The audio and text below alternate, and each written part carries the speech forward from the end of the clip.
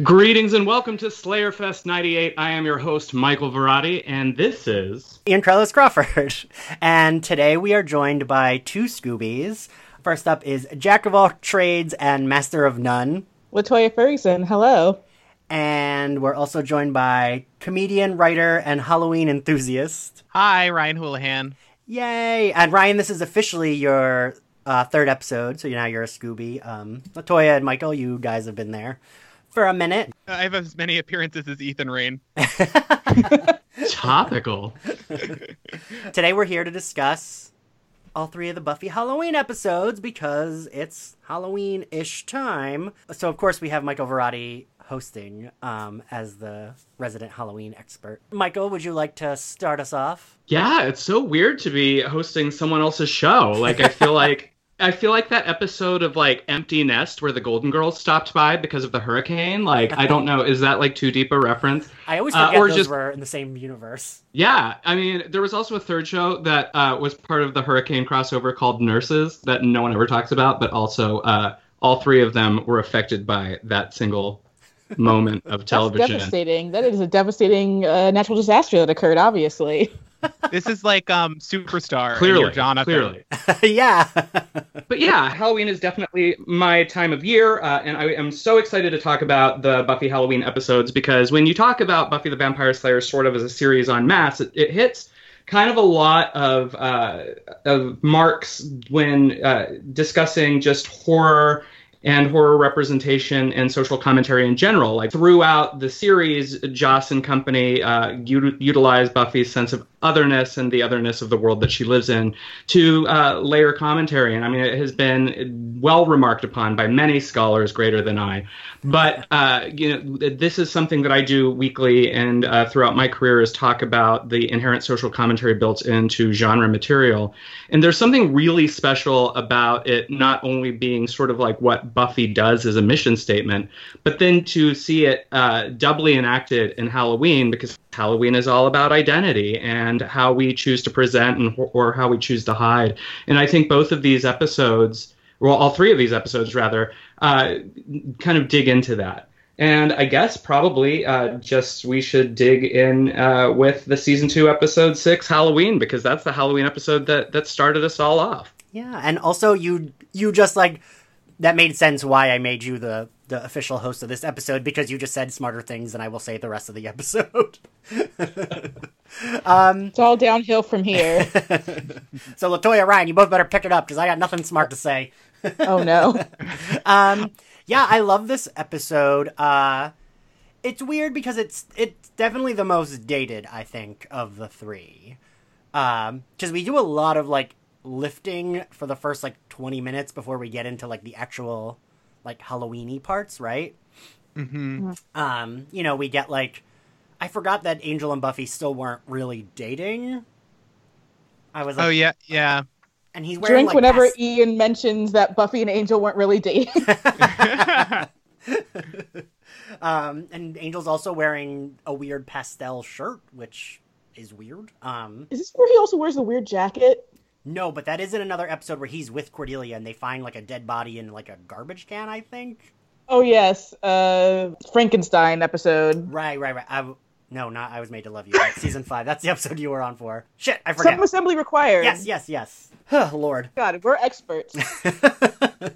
It's nice seeing Cordelia. It's been a while since I actually got to discuss an episode with her in it. I like her, his loss, your incredible gain, when she sits down at his table. Yeah, it's beautiful foreshadowing because they do actually have so much chemistry. Right. And I was like watching it, I was thinking to myself, like, I have to put some Angel episodes on. Yes.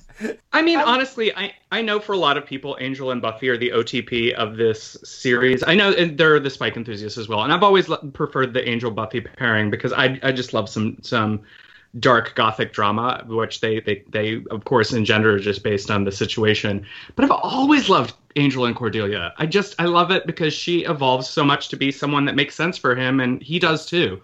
And I love that the seeds were sown as far back as this, when she's dressed in a Party City cat costume.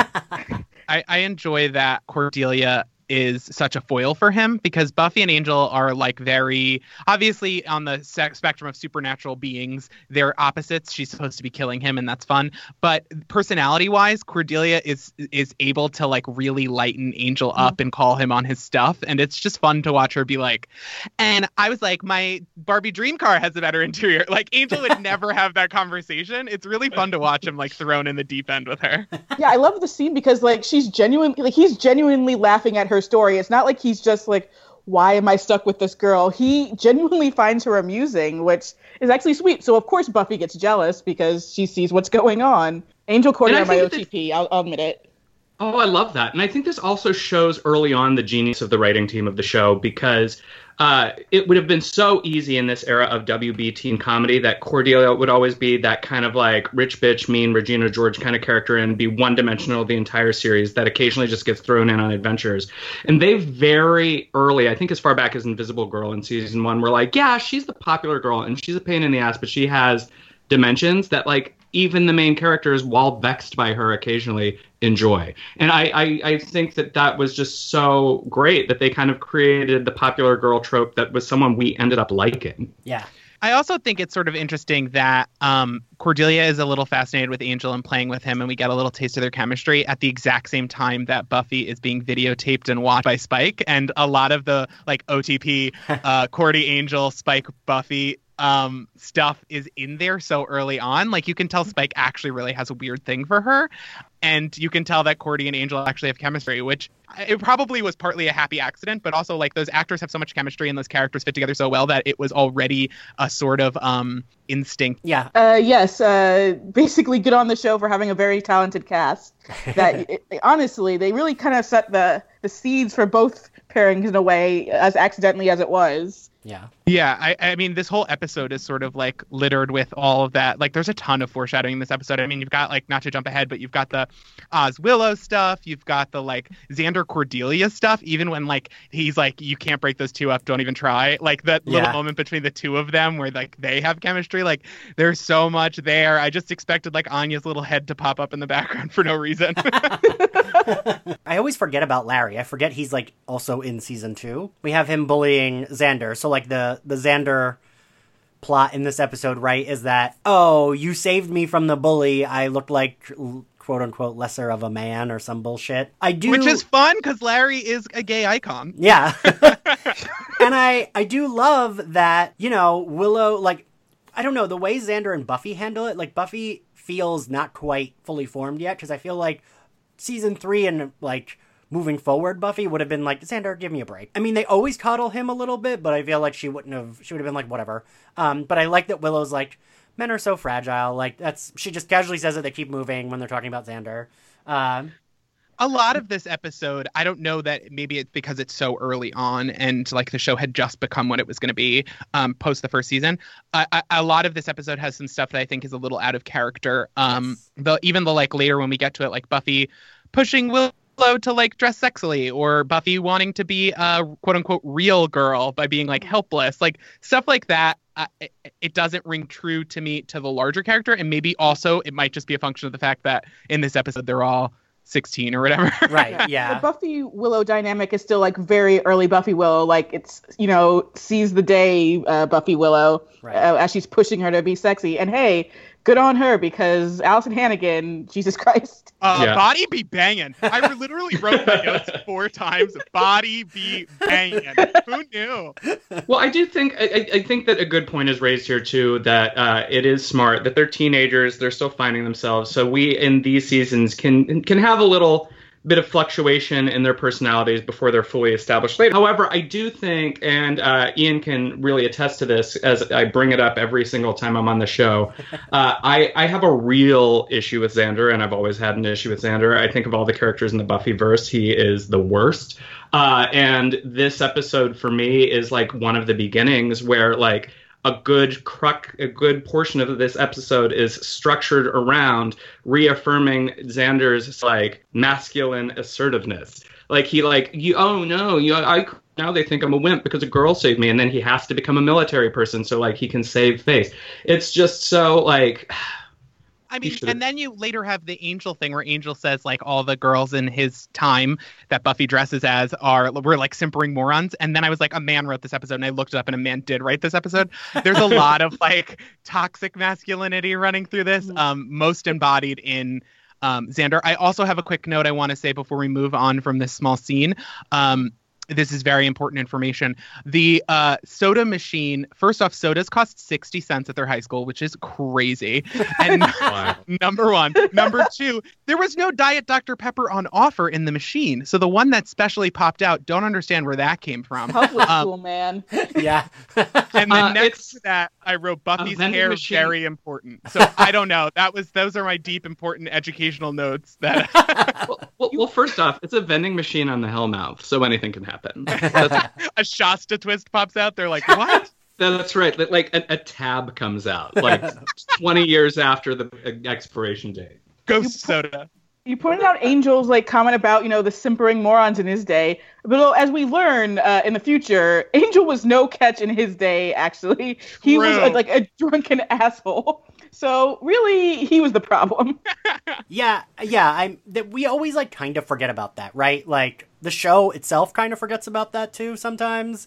That like he was actually just like a complete dickhead when he did have a soul. I mean, when he does get a soul, even in these seasons, he's a little bit of a dickhead. Like you don't until like on the Angel spinoff fully when he learns some lessons, like Doyle dies and stuff, you don't really get Angel, like he doesn't always necessarily rise to the occasion, which is an interesting thing because even though he's 200 years old or whatever, and it's a very inappropriate relationship that he's having with Buffy, which is also heavily highlighted in this episode, he doesn't really grow up until he is forced to take responsibility for other people and not just his own, like, I feel guilty stuff. And I think that comes through really strongly in this episode. Yeah, I agree with that. So then we get the bathroom scene, which that's where I felt the most like, this doesn't feel like the Buffy we love who's fully formed in season 3, but the Willow comebacks really are what, like, I think save it, because Willow's like, well, I'd still prefer being able to vote. Like, I like her just, like, that's her response to Buffy, like, being self-conscious and wanting to be, like, a regular girl or whatever. And then the scene really picks up for me when Cordelia walks in, so I just love it. Yeah, because Cordelia is like a fucking shot of lightning. She's an electrical storm walking into every scene. She's amazing. I also will say in this scene, I felt very much I was getting shades of Anne from the premiere of season 3. Just a Buffy who's giving in to her worst impulses, which is just to be nothing and pretty and to like take the easiest route. And so I actually think it makes for a nice character development moment because you are setting up her inability to deal with Angel being evil after they have sex. Like you get a great moment. And Cordelia coming in and just being like, when it comes to dating, I'm the Slayer. Like, bitch, yes. No slut shaming there. She's on her 5th man for the year or whatever. Yeah. She's chewing through bandmates. Like, great work, lady. Yeah, great also, work. when it comes to dating, you're hung up on Devin right now. Calm down, Cordelia. Yo, but Devin is hot. Devin is hot. Devin is hot. He wore, like, midriffs before it was, like... He went through a crisis, like, in season 3 and 4. Like, he dressed like an 80s horror movie teen, but, like, in the late 90s, when it wasn't, like, in style. Cool. And I love it. And dressing as an 80s teen from a horror movie is a forever aesthetic in my book. I'm all for it. So then, you already said it, Ryan. Her saying, when it comes to dating, I'm the Slayer is just so good. And I actually forgot that line was in this episode, because, like, I feel like that's a really iconic Cordelia line. Mm-hmm. Then we get, and I do actually like the Spike and Drusilla scene, and she's just like being very Drusilla. She's like, "Do you love me and my insides?" and his eyeballs to entrails line. I think that's really like oddly that's a panty sweet. Dropper. Yeah, right. I feel like I'm always expressing my like problematic I want to sleep with Spike opinions on my podcast, and everyone's like, Ian, he's a problem, and I'm like, well, you're right, but I feel like we can all support it when it's Spike Drusilla specifically, because that's just the thing, right? Really, yeah. And like honestly, who hasn't had like that visceral sexual crush where like these people clearly do not understand each other on any level but physical, and I still support it. I hope that's what everyone gets for Halloween this year, honestly. Thank you, Michael. I appreciate that. I hope I get that too. I really hope I get that too. You invited me into your home. This is what you get. I hope Jack Skellington comes down my chimney and delivers Spike to me.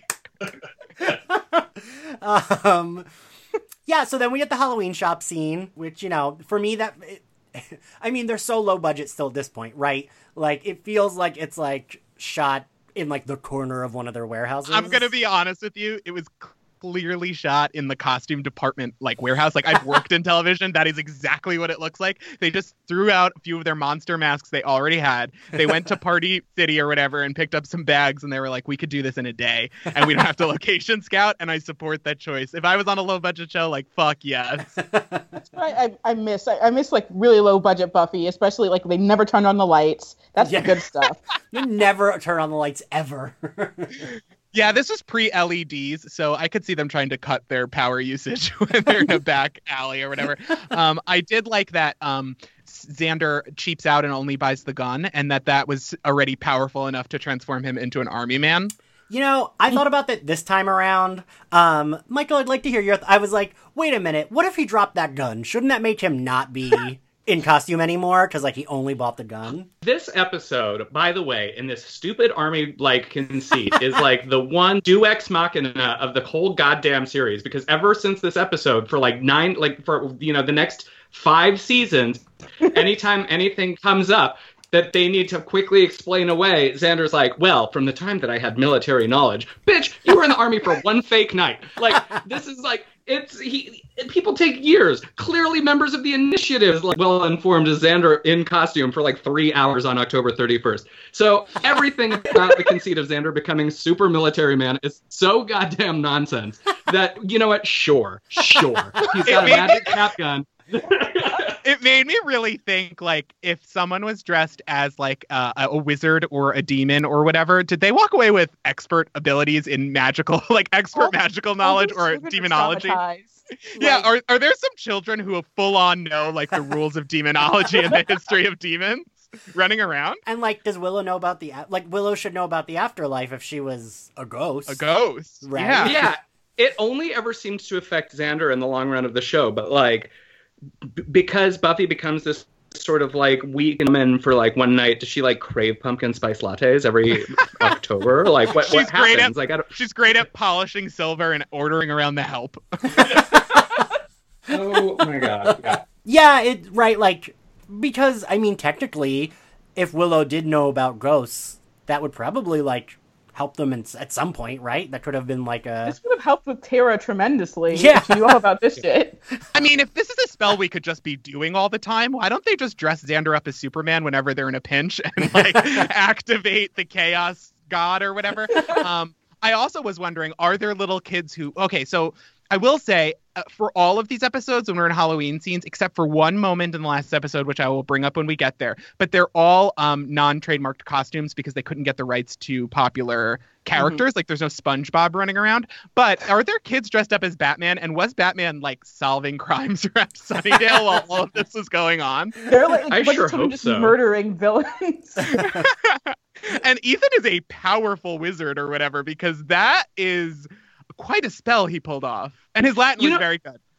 Honestly, I have to say this about this episode introduces Ethan Rayne, and I think that when we talk about the seasons of Buffy, we every season, of course, has a big bad, but like there are kind of like a string of like medium bads throughout the show that they don't quite claim the top status, but they're sort of secondary antagonists who appear more than once. And he is one of the better ones because his past is tied to Giles. He does this thing of shakes the identities of the kids a little bit and has lasting effect. And to me, that makes him kind of like a better villain than, a Double Meat Palace or something. Yeah, I would have thought he would have had more appearances a la Harmony. Like, he was so good, and we really could have gotten into some like, did Giles and him hook up territory, which is a long section of my notes. Don't we all agree that they did? Like, come on. They definitely did.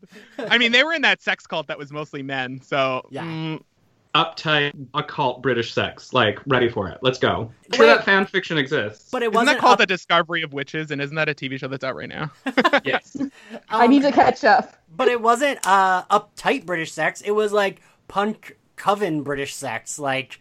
You saw Giles as Still a teen. into it. Yeah, I mean, that makes me more into it, of course. Look at me, I'm a fool. I have my septum pierced. I'm different. Ooh, she's different. I love you, Trixie. So anyway, where the hell were we in the episode? I don't even remember at this point. They were at the Halloween store. They Right. picked up their costumes. They were in the costume department. Talking about all the children who must be traumatized after they turn into their costumes. Right. Like, Oh, someone definitely like dressed up as Patrick Bateman, right? 'Cause- And the poor kid whose parents made them dress as like the California Raisin or whatever, like that was a tough night. what a bad night they had. I will say I love the idea of this episode. I don't know Yes. that it's the best executed of the Halloween episodes. It obviously isn't because Fear itself is masterful, but it is a wonderful idea for an episode. And if when the Buffy reboot comes around, like that's one of the ones I'll be okay if they straight up jack. Yeah. Same. No, I totally agree. I mean, think about it. This is what did you say, Michael? Is number 6 in season 2, episode 6? Yeah, episode 6. They're still really early on, and I feel like a lot of I don't feel like season 2 quite picks up till we get to Kendra, which is the episode you were on for, Ryan.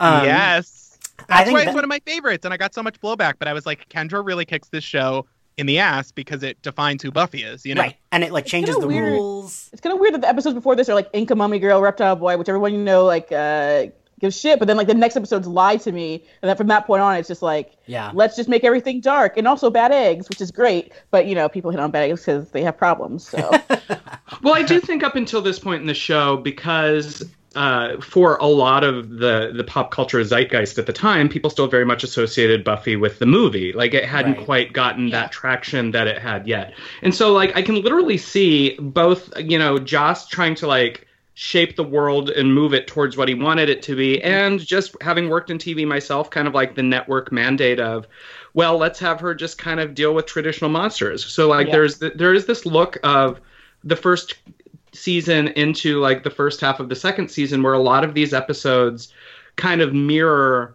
classic horror movies or tropes from classic horror movies. Even this one, to a degree, although kind of tonally different, the idea that your Halloween costume can overtake you is sort of a tip of the hat to Halloween 3 Season of the Witch. Also Goosebumps. Also Goosebumps. Also Goosebumps, yes. never forget Goosebumps. So, like, Come on. Yeah, so I mean, there's a little bit of that here, but of course it gets Buffy-fied, so it adds to their identities, which I think is probably what began to early on set this show apart. I remember watching this episode and thinking, I loved the show. I loved the show, but I also loved like Charmed or like Dark Angel. And I'm not saying I didn't think already that this show was a cut above those things, but I do think this was the point at which I thought like, oh, fuck yeah. Like, this was one of those ones that they executed with so much tongue in cheek, so many going places. This episode goes to and does things that it zags when I thought it was going to zig, kind of a thing. Like, the reveal that like Giles has a dark past and it's not even really explained is so different. And that this has so many far-reaching consequences later in later episodes and stuff. I remember this clicking for me. I remember watching this episode and like, there's only a few episodes that I remember when I saw them. It was like this, Hush, Once More with Feeling. And I don't even know that it's so perfectly executed, but the idea is so strong. And it really captured my imagination in a way that earlier episodes were all great, but this was the first one that really, I was like, oh my God, like I want to live in this universe, you know? One of the things I drew me to Buffy, it was just always the dialogue. And this episode specifically, again, like Cordelia is just the best character, where it's like when Oz says, Cordelia, you're like a big cat, and she's just like, I was just gonna say! It was so good! Or when olden Buffy is freaking out because Angel is a vampire, and Cordelia's just so upset. She's like, she has this thing where she thinks you're, and then she just trails off. Yeah. I see. I actually put that in my notes that like, so I mean, I know this isn't like a new like comparison, but like Buffy very much is like the X-Men, and for me this feels like an issue of X-Men or like an episode of the X-Men cartoon that I would have loved, where like Professor X, Cyclops, and Storm are like all kidnapped or sidelined for some reason, or like they're doing a mission somewhere else, and like Gambit and like Jubilee and Rogue and Wolverine are like the main characters of the episode. I always like when someone who isn't normally in charge is put in charge. Oh yeah, the best characters, and then Wolverine. But you know what I mean? And like, for me, like Cordelia and Willow, this is their episode, I think. Yes. This is the first time when Willow like saves the day, which Yeah. is so funny that we're about to talk about Fear itself, where she says like, "I'm not your sidekick." Like Willow saves the day with an inability to even touch things. Like Yeah. that is power. So yeah, they all turn into their costumes. Ethan Rayne does the spell. Except for Cordelia, because she was smart enough to buy Not Off the Rack. Yeah. Because Cordelia went somewhere classier. She went to Party City. It's like literally mentioned. She went to Party City. She doesn't went say to a- Party City. She says like Party Shop or something. You don't know. That could be very high end. She's not going back to Party City where she belongs. I'm not here for that. Okay, but her costume is straight up like I'm a mouse, duh, Karen. Moment. Yeah, it is. It is. So, like, But I love it. Yeah, and I love that Cordelia and Oz scene. Like, Cordelia has all these great scenes, and I actually like when Cordelia has to be paired with someone like Oz or like Giles or even like Willow, because right, like Buffy and her can kind of like match each other's shittiness. And like Oz and Giles just like don't really live in her world. So they're just kind of like, okay, to like most things she says. And you see a lot of that exasperation just in season 2 alone between like Cordelia and Oz and Cordelia and Willow. Yeah. Then, yeah. And I love that. So for me, yeah, and I wanted to point out, I thought like Xander does look pretty good though, right? Oh, yes, he looks great. Oh hell yeah! But like his Xander's peak was, if not the swimsuit speedo episode, the episode where everyone in the town is in love with him and he gets a little like mini makeover. That was like pretty. Like I was like, he's looking pretty good. Yeah, I mean, meanwhile, I'm still over here just grumpy. I'm like, mm-mm. Like, I don't know why my hate for this character runs so deep, but it has since like 1997. I can't let it go. Like, because I think he's so like patently terrible to everybody. It just, I don't know. We want to be in the alternate universe where Jesse is the third member of the. You got to admit, Nicholas Brendan was really hot in season 2 and 3 and season 5. Like, yeah, I guess, because like I think of Nicholas Brendan in like Psycho Beach Party, and he's peak adorable there, so I'll take that. So. Oh yeah, and definitely. I think that came out like around season 3, right? Yeah. Yeah. Because he was like the big star of the movie, and you've got like Amy Adams and Lauren Ambrose and like all of these people. Well, like in the promotional like WB backlots things for Buffy, it was like always like Sarah Michelle Gellar and Nicholas Brendan. They were the leads. Yeah. And then David Boreanaz obviously got the spinoff off of that. Meanwhile, Allison Hannigan is out here making bank in the real Yeah, world. she's a real movie star. She wasn't going to be doing Oh, What a Night. I mean, Sarah Michelle Gellar, they had to use footage from Buffy for that. So, like, Allison Hannigan definitely wasn't going to be doing that. Wait, what? You know, in the WB Oh, What a Night video, right? No. You don't You know don't this know that video? promo video? My promo that I post like every week, I love that promo. where all of your favorite WB stars are dancing together, except for Sarah Michelle Gellar and Kerry Russell, because they're like, just use footage from Buffy and Felicity. well, remember Kerry Russell was like definitely on probation after the great haircutting incident. Oh yeah, because that was like post season 2. So that's what they use. I mean, the only thing I specifically remember is that like Entertainment Weekly photo shoot. I'm gonna have to I'm gonna tweet this at you right now. Go ahead, yeah. I remember the like photo shoot of like all the WB ladies, and I remember being bummed that Willow wasn't. And it is weird that Allison Hannigan isn't in the photo shoot. I have that photo shoot framed up on like my mantle, right in my living room. Oh my god, I love that little toy. They continued to underestimate her. Meanwhile, they're giving Shannon Doherty everything she wants, and she's about to walk out with the copper piping from the Charmed House. I don't think they underestimated her. I think it was basically Allison Hannigan was a movie star, and they did what they could, what she would allow them to do. Well, because I don't think she became I think you're right though. I think they underestimated her. I mean, her acting is just. This show showcases what a good actor she is, I think. I mean, her and Charisma Carpenter are on the level of like Sarah Michelle Gellar of performances that they give over the course of like the Buffy Angel universe. And yeah, I don't know. It just seemed like they were like the WB was all behind Eliza Dushku because she had like Bring It On like attention. It just is interesting to me. But before we move on from the Charisma Carpenter of it all, I want to say I love that little scene between her and Oz where she's like, "Don't tell him you saw me," or whatever. Yeah. What do you want me like, to tell him? Nothing. Duh. Nothing. Duh. Like he's such a good foil for her self-consciousness because he doesn't give a shit, which is like a really fun character for her to be paired with. Yeah, so they turn in. So Ethan Rayne does a spell. We'll jump to there. Ethan Rayne does a spell. They all turn in their costumes. Willow dies, which we never bring up again. Right? Literally, her and Buffy have been dead the same amount of time, but Buffy talks about it all the time. Buffy talks about dying like she's Batman and her parents are dead. Like, she brings it up constantly. Meanwhile, Willow's like low-key, like, yeah, I saw the light. I went toward that. Like, whatever. Oh, wait. I'm about to blow the lid off this whole fucking thing. Uh-oh. Because if Xander can maintain military memory from this one night of Halloween by being a military man, this ipso facto means that Willow actually was dead for a few hours. So couldn't technically the first also have portrayed itself as Willow? What if I never thought about that. Huh. I was just sitting here thinking, I was like, oh my god, what if everything we have been led to believe about season 7 is a lie? Fan theory, Willow did that chosen spell as a long game by the first. It's the Buffy comic I want. I also... But body be banging. But body be banging.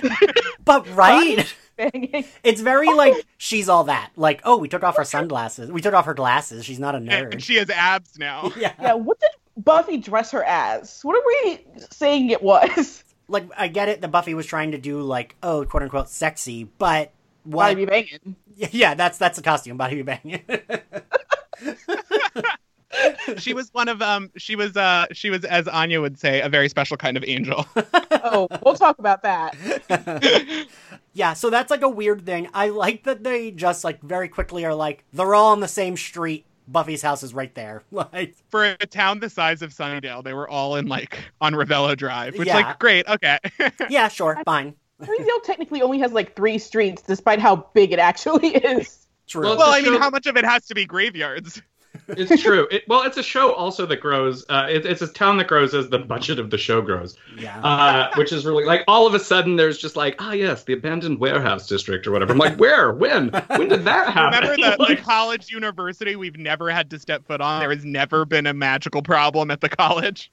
Well, yeah, and the other fact that it's like, you're telling me, like, anybody who lives in California knows that the smaller towns tend to be very niche and they keep to themselves.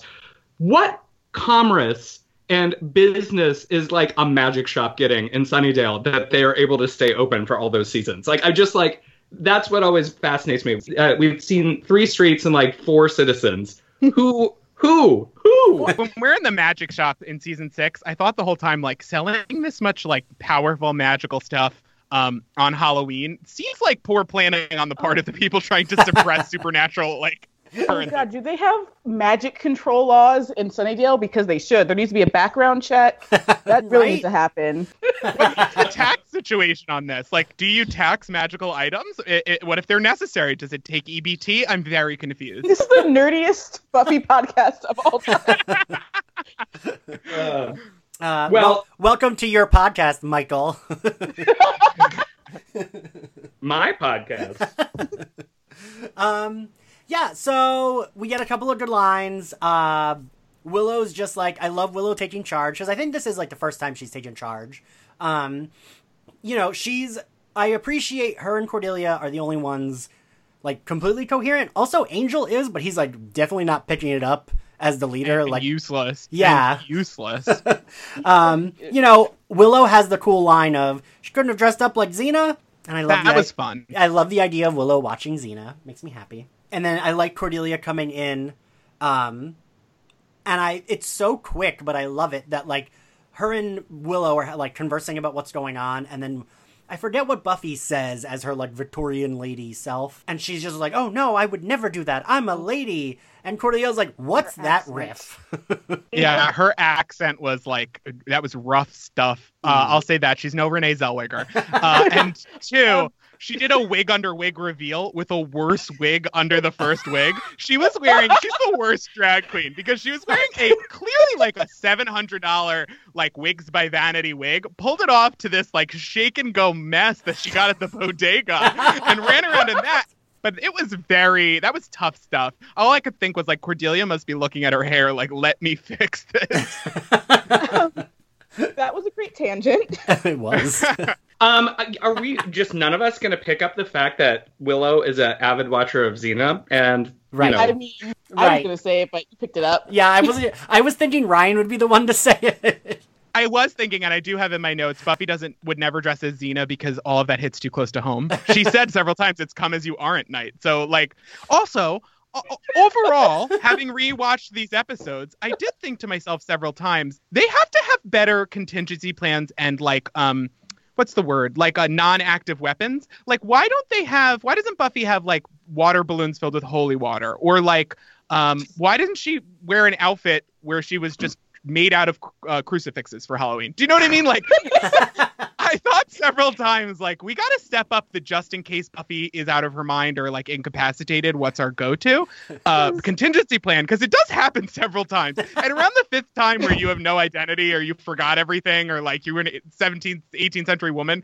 you've got to have some, like, backup, like, unlimited crossbow, like, just keeps filling itself or something, you know? Giles is like, nothing bad happens on Halloween. God damn it, Giles. Something bad happens on Halloween all the time. Exactly. And if the crew doesn't mind, I think honestly this is a great way to transition into the next Halloween episode. We can, like, obviously wrap up the fact that they get their costumes, that the spell is broken, blah blah blah. But they should have learned their lesson this Halloween. Right. And then we fast forward to the next Halloween episode, which it is season 4's Fear Itself, right? Yes. And they vaguely do, but, like, they don't learn a broader lesson. They learn a very specific lesson. It's like, ooh, we might turn in our costume, so that's the only takeaway from this. Well, that's it. I will say two things. One, was there no Halloween during senior year that they would have had this conversation? First off, and second, I will say the first two Halloweens and a little bit the last Halloween that we see, it's always human beings making occults horrible things happen because they're messing around for one night with stuff. And, like, that is a real danger. Like, especially when they're running the magic box, they should have background checks. This should all really be on lockdown because, like, this is the night when people make magical nonsense. And I guess it's sort of interesting that, like, Ethan came in with a plan, but when we get into Fear Itself, like, that's just frat boy idiots copying down. Like, that's got to happen all the time, especially around Halloween. Absolutely. I don't know. That's the Black Power Ranger fucking shit up for everyone. I will say he was amazing. Side note, how did Amy Jo Johnson never get an arc on Buffy? She was on Felicity and as well also selling her folk albums at the time, if you recall. But I do want to briefly pop in before we dig into Fear Itself. You mentioned that there's no Halloween episode in season 3, which I feel is a great denial of the audience because who didn't want to celebrate Halloween with Faith? I feel like that would be the most fun. Oh my god. Faith would do boy drag like Joe Calderone. Faith would absolutely do boy drag. Ooh, and I bet I would be very into it. Like a Halloween episode with Faith would be like too hot for TV. They couldn't air that. That's aired on Showtime or whatever. Well, and here's exactly then what we're talking about. The idea that even though, based on what Giles tells us in Halloween, that this is the night that things usually are at their calmest with demonic and supernatural activity, they then go through this great ordeal in season 2 that proves that, like, maybe you shouldn't be completely at rest. So now, their first year in college, which, of course, for anyone who's been to college, knows that Halloween gets crazy, they should be fucking ready, but they're not. And I mean, even just for the scenario of Buffy giving people safety rides home because, like, vampires are just going to pick off drunk college co-eds, like, that is a real danger. There's children running around a town filled with the most dangerous creatures on Earth. Like, Buffy should be leading those trick-or-treaters every year. Yeah, like Giles says that the demons hate how commercial it's gotten. Like, no, the demons wouldn't care about that. They would love, like, the easy access to humans to eat. That's ridiculous. Come on, Giles. Shut up. The notion too that, like, this now hinges. I know, of course, the whole thing throughout the early seasons is Buffy still just wants to be a normal girl, which is, of course, amplified in Halloween when she tries to dress as a quote unquote normal girl. In the kind of continued, like, she doesn't want the burden of the Slayer, and in Fear Itself, we see this sort of manifests in the idea of them just going to a haunted house party. But really, like, after 4 years, they kind of know what their friend group is. They know who they are. The idea of Buffy, Xander, and Willow being like, let's go to a frat party just seems like, okay. Like, you ought to have known this was just going to be trouble, if not even for supernatural reasons, then for the sheer fact that straight white men are often just dangerous. Like, I mean, literally in the episode, you have like a dollar store version of Dennis from Always Sunny giving a speech about how he's going to trick women into like being scared so that he can have sex with them over and over again. You have like, first off, they're peeling grapes. That's demonic. I don't know how you peel a grape or why you would, but that's demonic. Because they're eyeballs. And Oz is friends with these people? I was like, Oz would never be friends with these people. Well, and Oz is the catalyst of the episode because they copied out this whole spell from a book because they thought it looked cool because they're idiot frat guys. But then when Oz cuts his finger setting up the sound system or however the blood happens, I have 3 Halloween episodes in my head, so minor details are going to escape.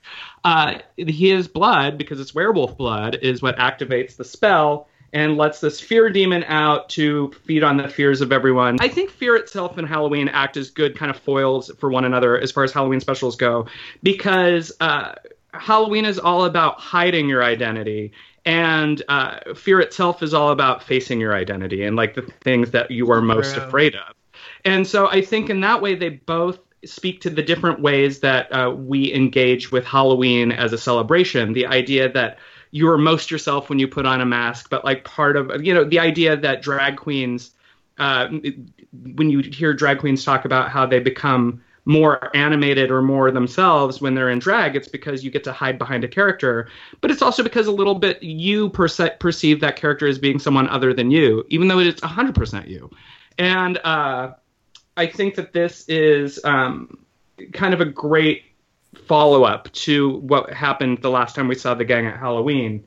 And I also think this episode is super special because just as Halloween gave us Xander's long-standing military knowledge that goes throughout the series, once again, a Halloween episode gives us a gift that carries out throughout the series because Fear itself is the episode when Anya first reveals that she's terrified of bunnies. Yes! Oh, my special Anya. Ugh, she's so precious in that fucking costume. I have some important Ryan notes to note for this episode before we move on to like the important themes. Are we ready? These are all very intelligent. Great. Number 1, Xander said he accidentally got Fantasia instead of Phantasm, but Fantasia is spelled with an F and Phantasm is spelled with a PH, so I don't believe him. You think Xander can spell? Like, I do believe him. Come on. Buffy wears a choker at one point that is incredibly powerful and maybe the most powerful magical object we've ever seen on the show. Riley tells her not to party because he's like, you party too much and that's why you're like fucking up in class, and then tells her, what are you gonna do, your homework? You should go party, which fuck you. At one point Willow runs into a drag queen who is an icon and will win season 11. And there's a dreadlock hat and Giles is culturally appropriative and I don't like any of it. That was my notes. We don't talk about the Giles one. So real quick, talking about the Giles that we're not going to talk about. So they actually made like a variant action figure of Giles in that, you know. Incredible. Yeah, and it was the last Buffy figure I got at Comic-Con. Like, I never got it because it was like super rare and expensive. And I was like, I'm not paying, you know, $70 for a very problematic figure. And then it was at Comic-Con for like $10 in a sale bin like a few years ago, and I was like, all right, I'm gonna buy this. Yeah, but yes. I mean, that was a terrible costume, but their other costumes were great. I mean, the Oz God Joan of Arc thing, so fun. Buffy's got a basket full of weapons, like incredible. Great work, everybody. I stole the Oz God one a couple Halloweens when I was like really lazy. I stole it in high school. I was like, here we go, and who gets it gets it, but I'm cool or whatever. Ends up not that cool to steal a costume from a TV show. But we're not as cool as Oz. Oh no.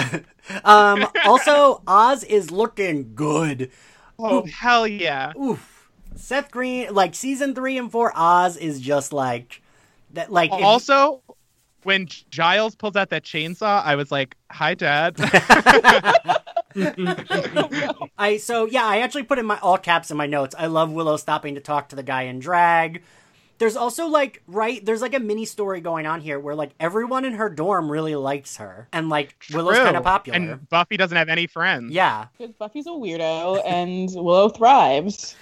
Also, what works for you in high school doesn't work for you in college. Like, if you were popular in high school, guess what? It's all downhill from there. You got to figure your shit out. If you're a weirdo in high school, guess what? College is a perfect place for you. But Willow even says at one point, like, college is for experimentation, which I know is a wink wink to her, like, you know, beautiful sapphic blooming. But, like, it is also a real thing. Like, Buffy's not an experimenter. Buffy's instincts are two things: to fight, which I guess is a little experimentative, but not really experimentative, whatever. And What are words? Also, her instinct has been to be like normal and cool and popular. And even though her choker is so powerful, like that's, you know, she really struggles in college because she was, I mean, her two modes of functioning are don't listen to authority, which doesn't work for you in college, and be like popular and beautiful, which was her like childhood and also isn't going to work for you in college. I feel like the college stuff is because the initiative is so bad.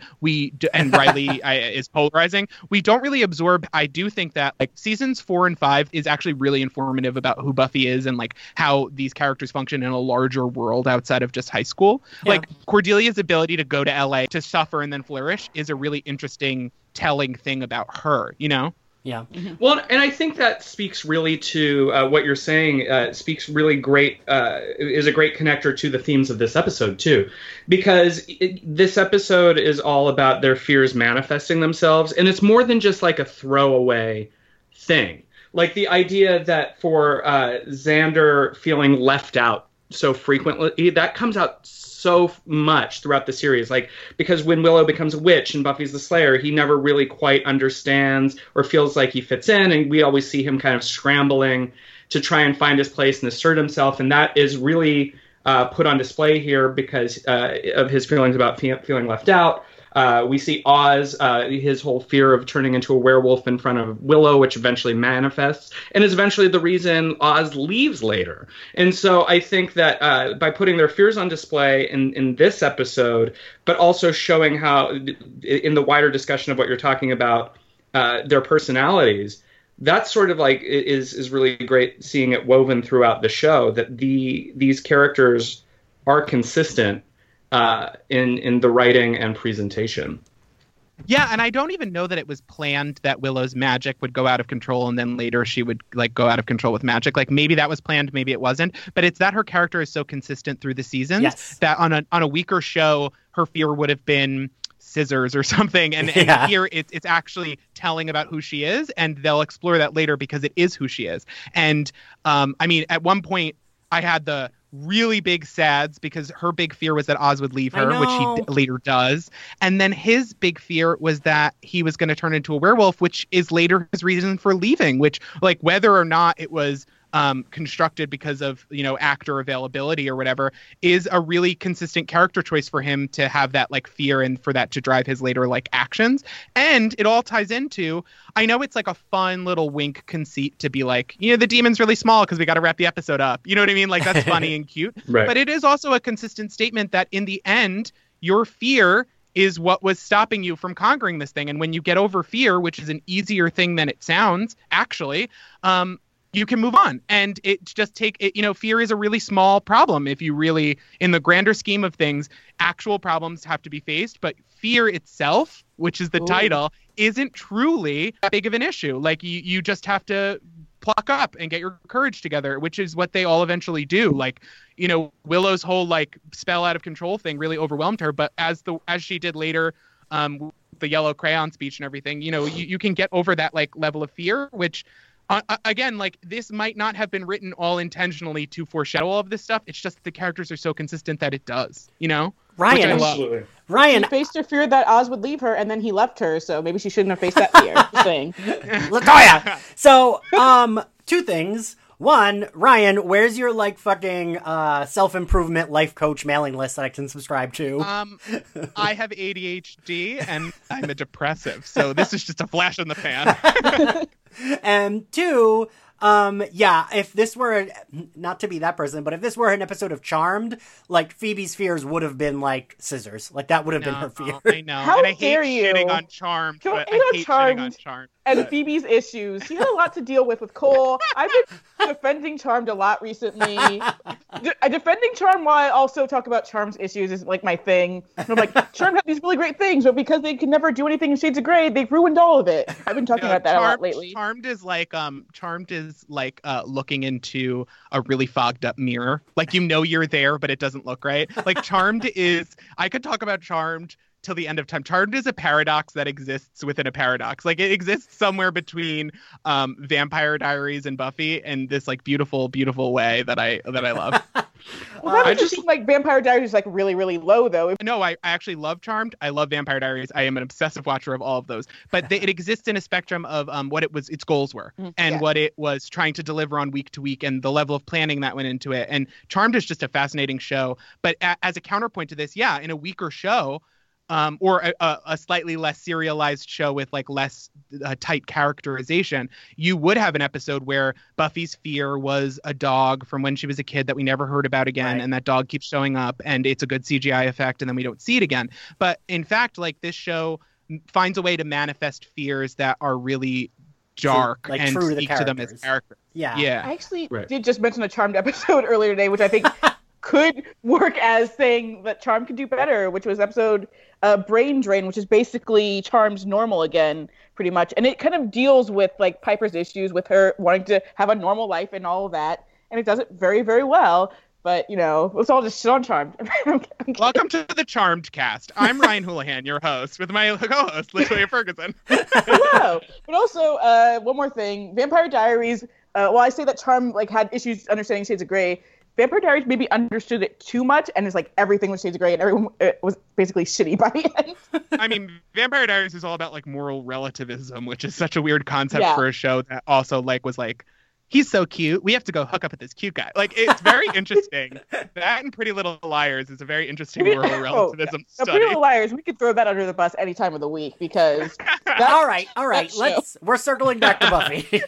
sorry. Back to the show at hand. So, wait, has anyone here? Because the episode for this episode, the answer was no. Has anyone on today's podcast read the book House of Leaves? I have, yeah. Michael, I knew I could count on you. I was like, Michael probably has read this book. What's a book? Doesn't the like plot of this book, this episode, kind of like seem like House of Leaves, but like more horror? Yeah. Although I think of House of Leaves as kind of like extreme horror because it's horror deconstructed in the way that like it's into your psyche, whereas this is like horror movie horror. Right. Yeah. That's what I meant. Yeah. But I think that they both work in the way, like I get what you're saying, where it's all about kind of engagement of human fears, and I think it speaks to the bigger topic of the series overall, engaging in this smart way. That Ryan and LaToya were bringing up is all of Buffy has this backbone of allegory that really makes it a cut above the rest in genre material. And I do think that even though, yes, we're talking about Charmed and yes, we're talking about Vampire Diaries and things after the fact, that this conversation about Buffy continues 21 years after it debuted because all of the allegory built into the show, how it engages with fear, how it engages with teenage issues, how it engages with queerness, how it engages with, feminism, or doesn't sometimes. Like sometimes it does drop the ball, is so elegantly woven into these stories of monsters and terror that, of course, we're still talking about it because that's what good horror does. And I think this episode really is a nice showcase of that. If you want to show someone how Buffy can engage the social commentary on this kind of level, it's good because like who isn't afraid of things? And these are real fears. It's as was mentioned, it's not a throwaway monster of the week. It's not the dog from Buffy's childhood. It's the idea that there are fears of abandonment. There are fears of your partner leaving you. There are fears of your friends moving on or like you not being seen. And it's genius. I mean, it's good. It's good storytelling. And I know. Also, I mean, you're an expert in horror. I are like extremely versed in horror. I'm not as versed in horror as a genre, but I will say the reason that Buffy and for this particular episode really resonates for me, and I think will continue to resonate as like an academic sort of work, is that like in Joseph Campbell's hero's journey, which is something I'm super versed in, the great thing that Buffy does is it's both a hero's journey on a season-long arc. It's a hero's journey on a series-long arc. It is a hero's journey in a pitch, but it's also a hero's journey in each episode. And it really takes the pacing of this episode. Halloween had some pacing issues, and All the Way, which we'll talk about in a minute, has some pacing issues. But this episode is very beautifully paced, like masterfully paced, sort of as a hero's journey model. And I do think that like its ability to both feed into what you're saying about horror as an actual Stephen King style discussion of real life issues, on top of the fact that it's structured so well. This episode is the best executed of the 3 Halloween episodes, and one of the best executed in the series, because it truly they sat down and they really mapped this out in a way that every character feels in peril at one point. Every character feels like they're going through their own personal journey and struggle. And even you have the moment where which I mentioned before, but where Willow says, "I'm not your sidekick," is a beautiful moment in like breaking down the hero's journey of it all, which is like Buffy's supposed to save us all. And that was in Halloween too. Buffy was supposed to save us all. Yeah. And you don't really get that. Buffy can't save everybody, period. And when she eventually does in Fear Itself, it's in a funny tongue-in-cheek sort of way where they've already conquered fear. They all did it themselves. And she has to just step on a monster. And like Giles is technically the one that saved them, right? Like Giles and Anya. Right. Mm-hmm. Well, what's interesting about this series too, especially these episodes, is when you talk to fans, I think that season 4, despite like obvious episodes like Hush, it tends to kind of not get the love that some of the earlier seasons and some of the content of the later seasons has, because it's a transitional sequence, like the whole college thing. But in that way, I think that's sort of what makes season 4 so powerful, because when you have left home for the first time, whether you go to college or you join the workforce or whatever your path is, you still don't know who you are and you're still finding yourself. And I think there's so much content in season 4 that really shows exactly what you're saying. It's the hero's journey, but it's also the human journey. The idea that like these things are things that we all went through when we left mom and dad, or we left home, or like, you know, we went to college, or we went wherever, we moved to the city. You think you have it figured out and you don't. And that's true. It's so smart that this happens on an episode by episode basis, because then it speaks to the greater whole. We do see Willow dealing with blossoming personality. And then by season 5 or season 6, you know, when she has had her whole moment and relationship torn away, you buy it because we were there. Well, the characters are so strong, and it sticks the landing because those characters are so strong that they were able to put them in the real. I mean, Sabrina the Teenage Witch is one of my favorite shows ever. From a sitcom standpoint, from a kids show standpoint, from everything. I really love Sabrina. It could not stick the landing when they left high school. And it was because they didn't trust their characters, and they didn't trust that Hilda and Zelda would be a part of her life naturally, or that college could be a transition that the show could make. This is a show where this is a particular episode where they truly trust these characters, like you said, as a human journey. Honestly, though, even the big bad of season 4 is indicative of this story. It's a Frankenstein monster. The idea that like pieces of something were put together to make a whole. They're finding their pieces and putting their whole together. And there's that like parallel line that's running throughout the season. Of course, Adam is like a villain, and like, you know, they're finding themselves in a positive way. But that's what horror does. It places the two sides of the coin of otherness and butts them up against each other. This is such a central part of what you just said is what we're really talking about with season 4, because its finale is not defeating Adam. Its finale is not about the initiative. Its finale is not about college. Its finale is nightmares. And this is a version, a slightly smaller version of that, which is what they're really driving home with this season, is that these people and their fears are consistent, and that they're going to continue having to live with who they are and the world that they live in and the issues that they're struggling with. And that's what gives us season 5. Yeah, and season 5 is a masterpiece. So. And here I thought the finale was about Death of a Salesman. I'm sorry. I thought it was about cheese for a very long time. So real quick, let's wrap up the end of this episode.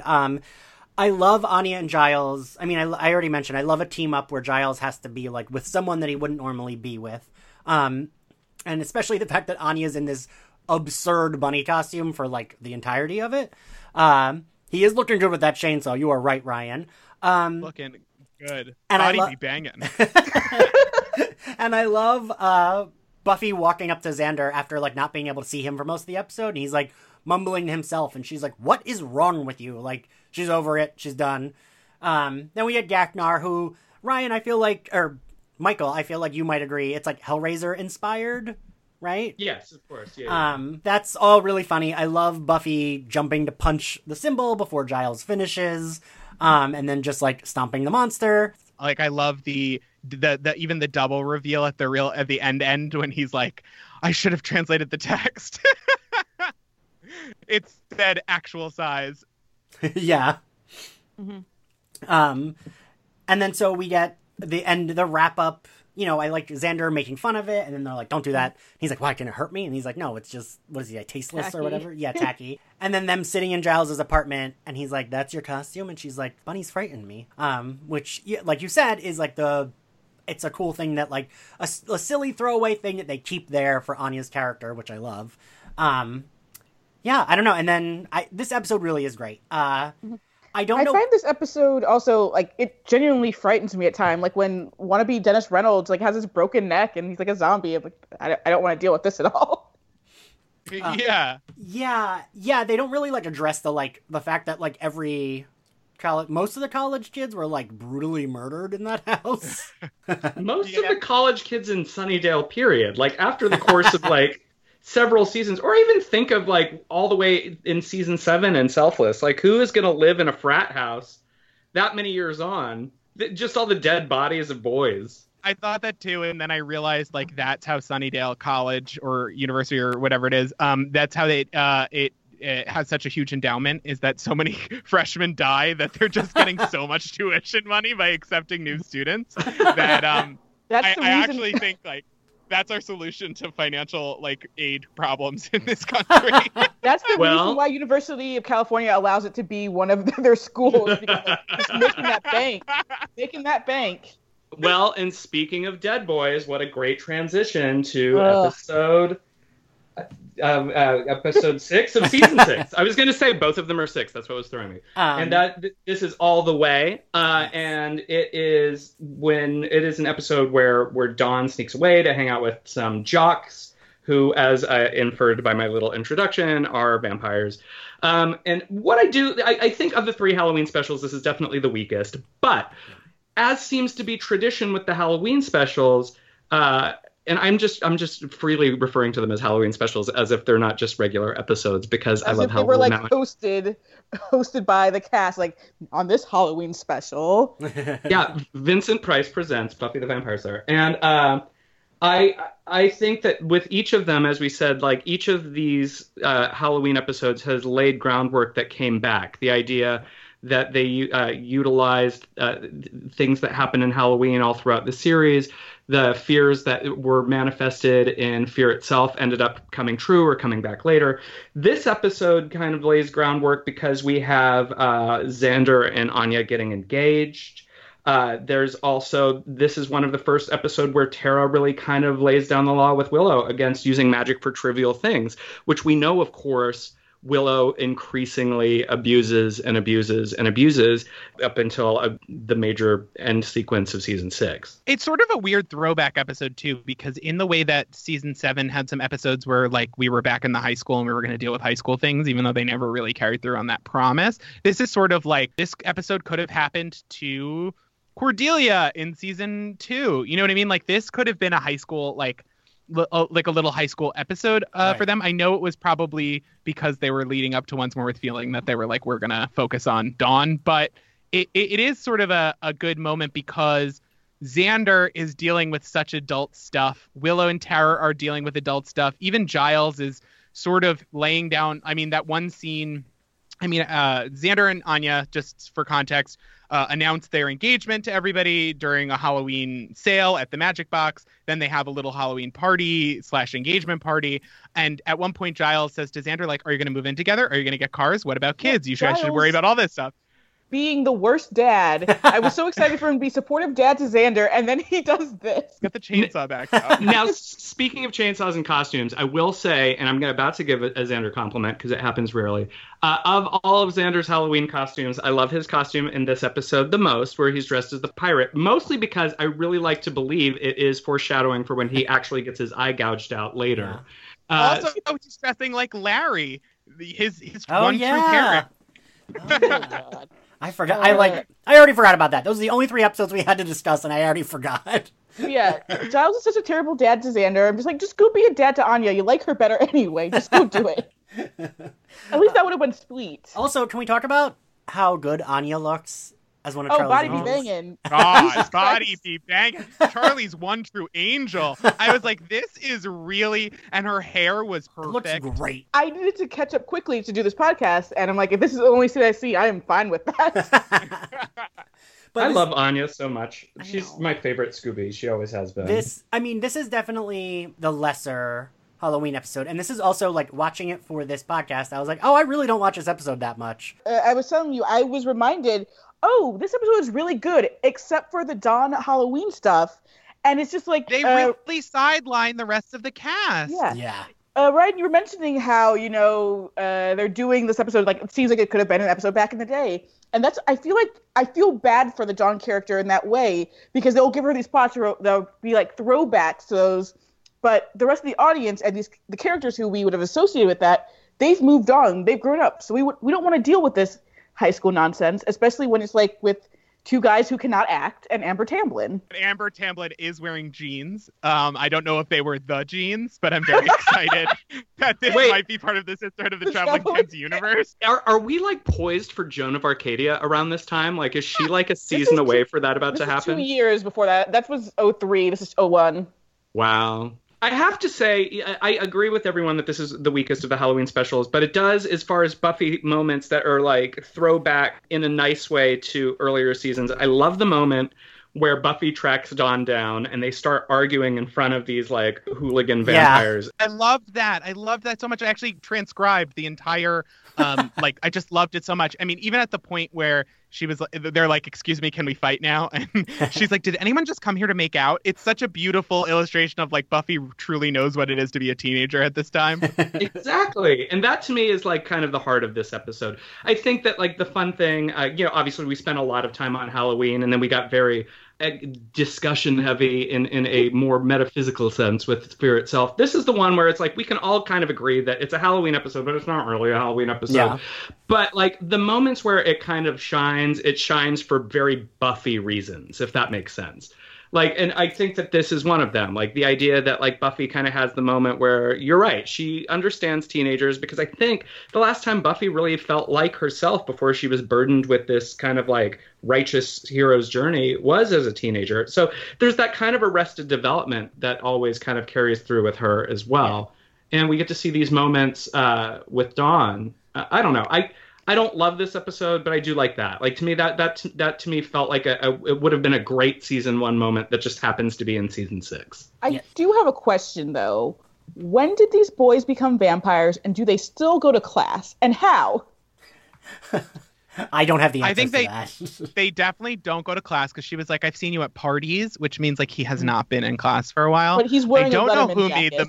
I don't know who made them vampires. I'm going to guess Harmony. I'm going to also include Anya at the beginning of the episode, which is my favorite part because the whole gang is involved. We get that amazing line about finding out that Giles cleans his glasses because he doesn't want to see what they do. Yeah. I will say Anya's interest in capitalism is obviously a leftover demonic trait. I think Anya maybe voted for Trump. I don't know if that's true. I know I worry. But Harmony definitely he didn't because voted she's for dead, but okay. Well, no, there's absolutely no way. I'm going to actually stand up for my girl here. There's no way Anya would have voted for Trump despite her interest in her long-standing interest in capitalism that runs throughout the series, because Anya's roots as a vengeance demon are all Yes. about. Oh, yeah, she would have True. hated him. Yeah, she has to stand up for the wronged women, and like, who has fucking wronged more women than that piece of shit? So, if anything, DeHoffrin, if you're listening to Slayerfest 98, Do us something. a solid and get some people to vote at least. Yeah, that opening is great, obviously, for Body Be Banging Anya. Beans from Even Stevens giving Xander shit. Wait, what? Also, The little girl witch. The little Oh, girl yeah. witch is the little so girl cute. witch. Oh, the little boy firefighter is Beans from Even Stevens. I didn't know that How do you not know Beans? But also... because I am of a certain Tara- age. I'm sorry. Tara making a dick joke, which is amazing. Timber me timbers. Not really much for the I will timber. I'm like, also- Tara, oh my god. Spike having an appointment to watch a Charlie Brown and the Great Pumpkin Yeah. is a beautiful moment. Also, Ryan, I don't know if this is already in your notes, but speaking of body be banging, when Amber Tamblyn stood up from that couch and I saw her midriff, I was like, good for you. Yeah, body was bad. Wait, I did some research, please, Ian. I did a little research about some of these episodes, and one of them, they did a Halloween breakdown of the Buffy Halloween episodes, and Den of Geek literally says, plus, seeing Amber Tamblyn's guest starring as Dawn's midriff-bearing friend is kind of fun. That midriff, it's like the midriff that launched 1,000 ships. That this is the remarked upon moment of the episode. Well, like, I mean, it's just like very, like, I was like, oh, like, that's my go-to is like, good for you. Like, you look great. I'm glad for you. Like, Although Tara does have a line where Willow says something about infested roots, and she was like, "Are you trying to turn me on?" And I was like, "Infested roots turns you on?" Look, in my notes it does say I would let the vampire twink eat me, because Dawn at one point like almost lets him go for it, and I was like, good for you, Dawn. You have Right. terrible parental figures that is Oh, highlighted no. heavily in this episode. Everyone who was ever a parent to Dawn has neglected or mistreated her. or died. And you Yeah. know what? Same. And I also would let a vampire twink eat me in that situation. I mean, and also, Dawn, she didn't get any of like the hot WB boys. She got like budget UPN boys. They could have been hotter. Come on. Listen, I don't have the budget for hot WB boys either. like, years before the term fangbanger was in our lexicon, the Summers ladies were doing their utmost best. No, Buff was doing the utmost best, and again, Dawn was not allowed to do the utmost best because she got the budget UPN guy. When Willow and Tara are looking for Dawn and they're in the bronze, I really like the, like, yeah. passing, like, Princess Leia and Luke Skywalker costumes, and Willow's like, do they know their brother and sister? That was fun. So my biggest issue with this episode, and I love Buffy for this, but for this episode, there's a little too much, like, individual plot lines that have nothing to do with the episode going on. And there's not, like, there's not quite a plot of the episode. Like, the plot is Dawn. I mean, the plot is essentially like Buffy needs to get a family cell phone plan at this point and just give everybody fucking cell phones. That's what the plot is. She needs to get her one of those Verizon phones where you can see where your kid is on GPS at all times. I will also want to point out two things. One, making party decorations magically, we're not in the Charmed universe where personal gain is a problem. I don't think that's that big of a deal. Tara definitely needed to have a talk It with her is that about big of using a magic. deal. Willow has a problem, as we learn every True. episode this season. Right, but I think this isn't, like, for me, I agree with you, Ryan. Like, this felt like, why are we, like, splitting hairs over party decorations? It's fine. It definitely crosses the line Yeah. later. I just don't think that party decorations, in the scheme of things, doesn't seem that different than floating a pencil to me. Yes. I don't know. It's probably like when you know somebody who shouldn't be doing something. It's like if I was just like, I'm not drinking, but like Yeah, maybe I'll exactly. have this shot of tequila. And we've already seen Willow. This is season 6. In season 5, she kind of nudged Dawn to like use the resurrection spell and forever. Like we Yeah. have seen this progressive thing. So like the party decoration, no, is not a big deal if you are not a habitual abuser. But like this is where it's kind of the issue. She's on her way, as we know Exactly. by the end of the episode. I mean, as you're saying, it's like Tara had noticed she'd been drinking a little too much, and maybe she talked about it with it, and looked like it's fine. But now Tara Willow's like, oh, it's a party. Of course I can drink. And Tara's like, again, maybe don't. It's one of those things. I feel like maybe it to me what it rang true for was like a pick your battles thing, which was like you're not going to break through to them over party decorations, but you will when it comes to shifting people into an alternate dimension to like Right. see where Dawn is. Like that's not a great idea. Like that's objectively a bad idea. But I will say, for someone addicted to magical like solutions to things, she should have had a magical GPS on Dawn. Like that was like the first thing we should have made Willow Right. figure out how to do. I'm surprised Buffy didn't go for like the magical Ojack, honestly. Right, and like, Like- I know that, like, in theory, if you're talking about, like, controlling where your sister is or, like, being aware of them, like, as out of context, that would be like, oh, that's too much. But, like, in the context of living on the Hellmouth, where, like, your sister's constantly in peril and being kidnapped, that kind of makes a lot of sense, right? I would definitely do that to my kids, and I don't live on a Hellmouth. Watching this episode, just divorced from the rest of the season, and seeing the previous leads, and watching Buffy just get so upset with Dawn for doing research, like, what the hell? Why? Yeah. Like, no, let Dawn do research. That way she's not a fucking klepto. Yeah. Jesus. Yeah.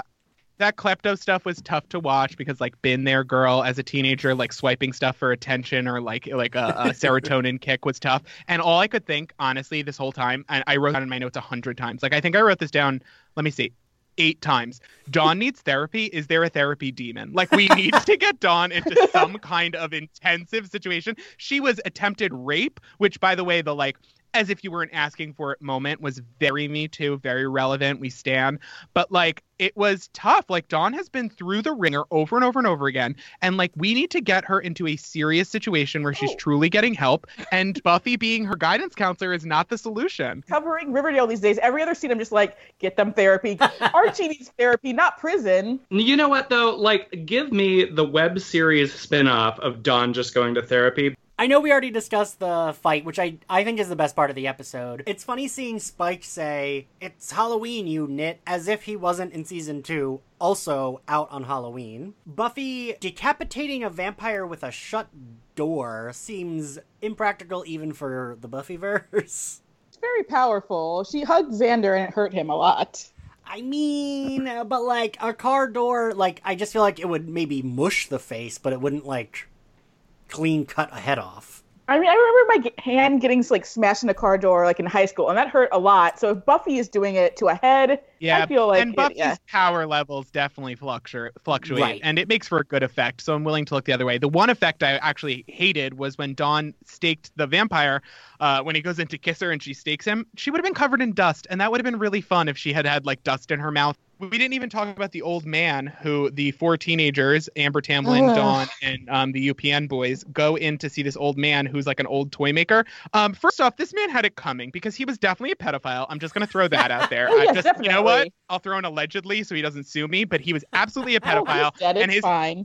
He was cooking things in his kitchen while he was out buying apples or whatever. Like, he was going to burn his house down either way. Like, honestly, like, if a vampire gets a good hit off of him and doesn't kill someone else, fine. That man had to die. He kept saying things like, "Daddy's got a little treat." Like, I wrote in my notes, "Let him die," several times. Like, this man has to go. Donate his toys to like no, not the Salvation Army, because they're homophobic. Donate his toys to Goodwill, or like give his toys on Craigslist and make some money and donate it or something. It's more helpful to him, to the community, than this pedophile. He's a pedophile. They should have made it that he's also, like, fine, they can, if the vampires are gonna feed on him, he can't be a demon. So sure, make him a human, but, like, make him, like, the Halloween monster, serial killer, whatever. Like, maybe he's, like, he murders teens. Fine. He kept being like, "Can Sally come in and help me?" And, like, the guy was like, "No, I will." And the dejected look on his face, I was like, Kevin Spacey, you need to die. Oh my god!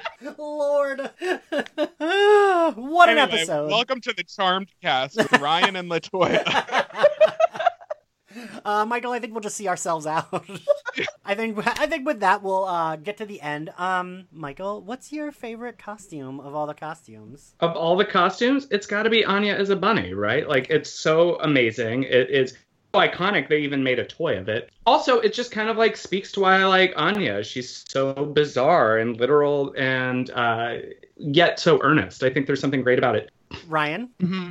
Favorite costume? My favorite costume is the lobster and birthday present that are fighting in Willow's hallway, inexplicably. I think that both of those people really committed to Halloween. I also like thinking that they were a couple's costume and that they were calling themselves Santa Claus. That's it. Oh, all right. LaToya? I am going to say Charlie's Angel Anya just for my brand, and because I feel like I might have had another sexual awakening seeing it today. I mean, I am a Kinsey 6, and I also felt some stuff about Anya dressed as a special kind of angel called the Charlie. And then, like, second place would go to Willow for the same reasons, honestly. Yeah, my favorite's Bunny Anya, but then, like, a very second place is Anya as a Charlie's Angels. So we'll grade the episodes, and then I think we all have the same ranking. But LaToya, what do you rank Halloween? What grade do you give Halloween? I'm gonna give it I was gonna say B+, but I just keep thinking about Cordelia. You're like a big cat. So I'm gonna give it an A-. Okay, Michael?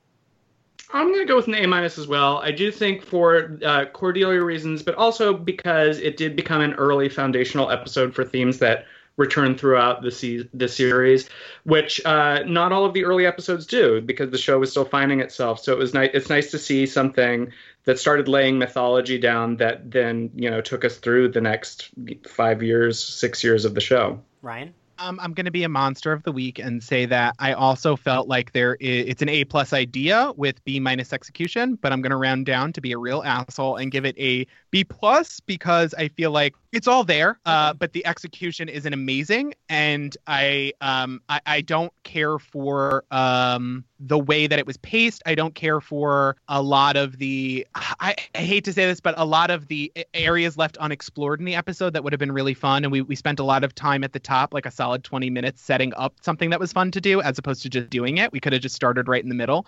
So I give it a B+, but it is one of my favorite episodes, and that so objectively a B+, but I also love it. Fair. Yeah, I give it a B+. Honestly, same reasons as you, Ryan. So copy paste what Ryan said for me. So I guess we will go on to grade Fear itself. LaToya? I will give that an A. I feel like that's necessary. All right, Michael? This is an A+. It highlights exactly what Buffy is strongest at doing. It brings allegory to the genre elements of the show. And Ryan? I will give it an A so that I have space to put Once More with Feeling and Hush and a few other episodes on the bell curve of an A+. But it is a perfect episode of television. If someone wanted to get into Buffy, it's a great episode to throw in their laps. It is a wonderful episode filled with both little moments that become huge things in the show and episode-specific moments that make the episode stand alone, which most shows would never be able to pull off, let alone regularly. I love it, so it's a solid A, but I can't give it an A+ because I believe in the bell curve. And once again, I give it an A. All right, quick before we end, All the Way. Ryan, what do you rate All the Way? I'm giving All the Way somewhere between a C+ and a B-. There is wonderful stuff in there, and it is completely sidelined into what could be condensed into 7 minutes of television. It's got beautiful little moments, great little lines, but beautiful gowns, in beautiful gowns, wonderful gowns, but she doesn't have the range. Dawn is an okay character who needs support, and she's not a main character. She's a little too annoying, and without a larger Scooby gang that is interesting, as much as I love Amber Tamblyn, she was given nothing to do. Most of the main A story of that episode really falls flat. So I guess I'm going to give it a C+, but it could get a B- if we were given just a few more Anya moments. All right, LaToya? Yeah, I'm going to give it a C because, again, it's one of those things where I feel bad for Dawn as a character because she should have something better to work with, but they just kind of do like retreats of things that the old Scoobies would have done, and it does not work nearly as well. All right, Michael? Yeah, this is definitely a C for me. I don't think that it's terrible. I think it falls right in the middle. Yeah, same. I also give it a C. I actually thought I was going to be the harshest grader of that episode, but apparently not. Yeah, that's our Halloween episode. I will say on behalf of myself, I am very happy that I got to guest host this week and come and join the spookiness. Thank you, Ian, for having me. Thank you to LaToya and Ryan for joining us for this discussion, often chaotic, but always informative. It was a great time. I'll say this, body be banging. The entire cast at some point in this had a banging body, and fucking, I give it up. I give it up to bodies who are banging. Thank you guys for listening. So if you want to follow SlayerFest98, we are at SlayerFestX98 on Twitter. You can find us on Google Play, SoundCloud, and iTunes. And if you like us, feel free to rate us and subscribe to us. And if you want to follow me on Twitter, I'm at IanXCarlos. Ryan, where can people find you on the internet? You can find me at Ryan Houlihan on Twitter and Instagram. I am having a Sabrina-themed Halloween show with queer horror stories being told in Brooklyn at Tilt. You can find all the information for that at my Twitter and my Instagram, where I post about Real Housewives and my depression. I also have a podcast with The Outline called Tomorrow with my friend Joshua Topolsky, where we talk about current events, and we talk about them through the lens of queerness and people of color, and we have on some amazing guests in the media. Mostly we talk about how the media talks about itself. It's way more fun than it sounds, so you can find that where you found this podcast. And LaToya, where can people find you on the internet? You can find me on the internet at Twitter, where you will see my many tweets about how Blind Spot is the procedural that fucks. Yes, exactly. I'm also, by the time this drops, my review for Sabrina, the new TV series on Netflix, will have dropped too, for Uproxx, I'm sure. And I mean, I guess technically, if you want to cruise Amazon, you can pre-order my book on women's wrestling, an encyclopedia of women's wrestling, which comes out in May. So, yes. And Michael, where can people find you and your podcast? You can find me on Twitter at Michael Varrati. That's V as in Victor, ARRATI. My podcast is Dead for Filth, the podcast for all things queer, horror, and beyond. We drop every Friday. We have a Twitter account at Dead for Filth. You can listen to us on iTunes, SoundCloud, Stitcher, and wherever podcasts are sold. I also weekly am doing a show on camera host called History of Fright with Skybound, creators of The Walking Dead, where I give you spooky facts weekly. So check that out on Gamma Ray TV. And I'm always lurking around with your queer, spooky goodness. So just find me. I also have a podcast with The Outline called Tomorrow with my friend Joshua Topolsky, where we talk about current events, and we talk about them through the lens of queerness and people of color, and we have on some amazing guests in the media. Mostly we talk about how the media talks about itself. It's way more fun than it sounds, so you can find that where you found this podcast. Well, happy Halloween. Thank you for listening. I'm Michael Varrati, yours always in Glam and Gore. Good night. Yay. And good luck. Happy Halloween.